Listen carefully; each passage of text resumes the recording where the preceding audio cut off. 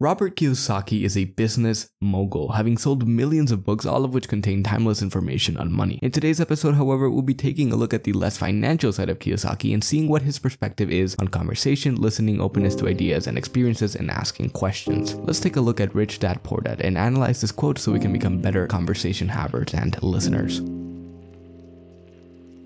Welcome to the Book Basement Podcast, where I, Santi, talk about books 5 times a week. On Mondays, you can expect a longer interview, book review, or other book-related content. The rest of the weekdays, I share a book quote I found interesting and break down its meaning. Join me as we learn more about books, their meanings, and get some amazing reading recommendations along the way. Let's get right into today's episode.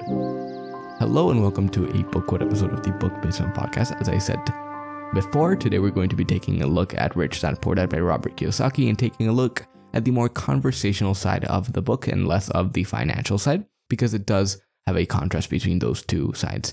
And today's quote reads, "Too many people think with their mouth instead of listening in order to absorb new ideas and possibilities. They argue instead of ask questions." Do you have a limited perspective? The answer is yes. Regardless of who you are, what age you are, and however smart or intelligent you may be, your perspective is limited. There are ideas you haven't been exposed to, people you haven't yet listened to, and abstract thoughts you haven't pondered.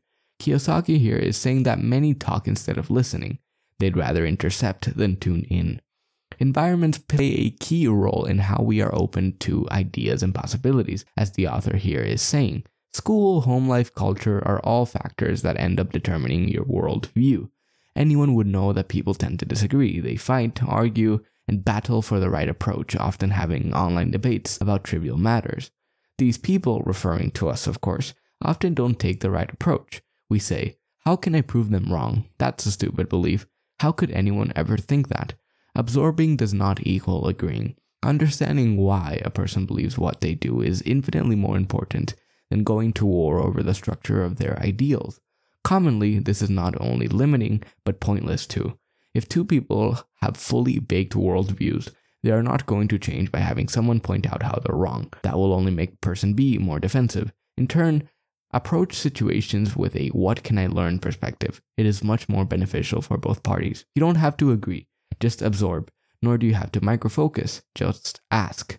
Petty arguments are zero-sum. Try to ask questions, understand, become open to things other than what you believe.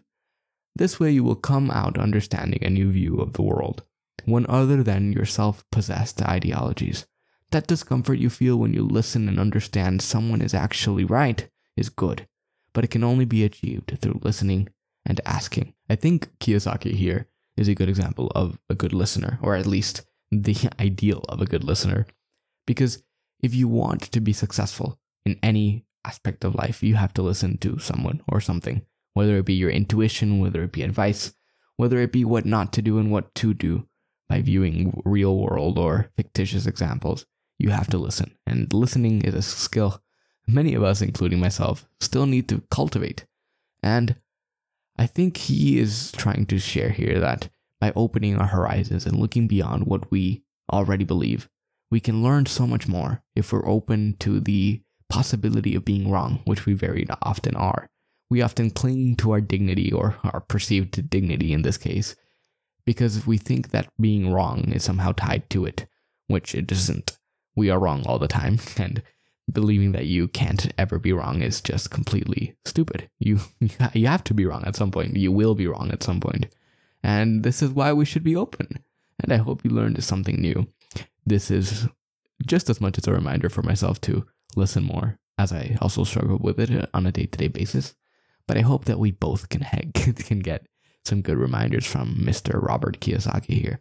You don't have to agree with everything he says, because I don't either. But his idea and perspective on listening is actually a really good one. So, yeah, I hope you have a lovely rest of your day and that you choose to listen today.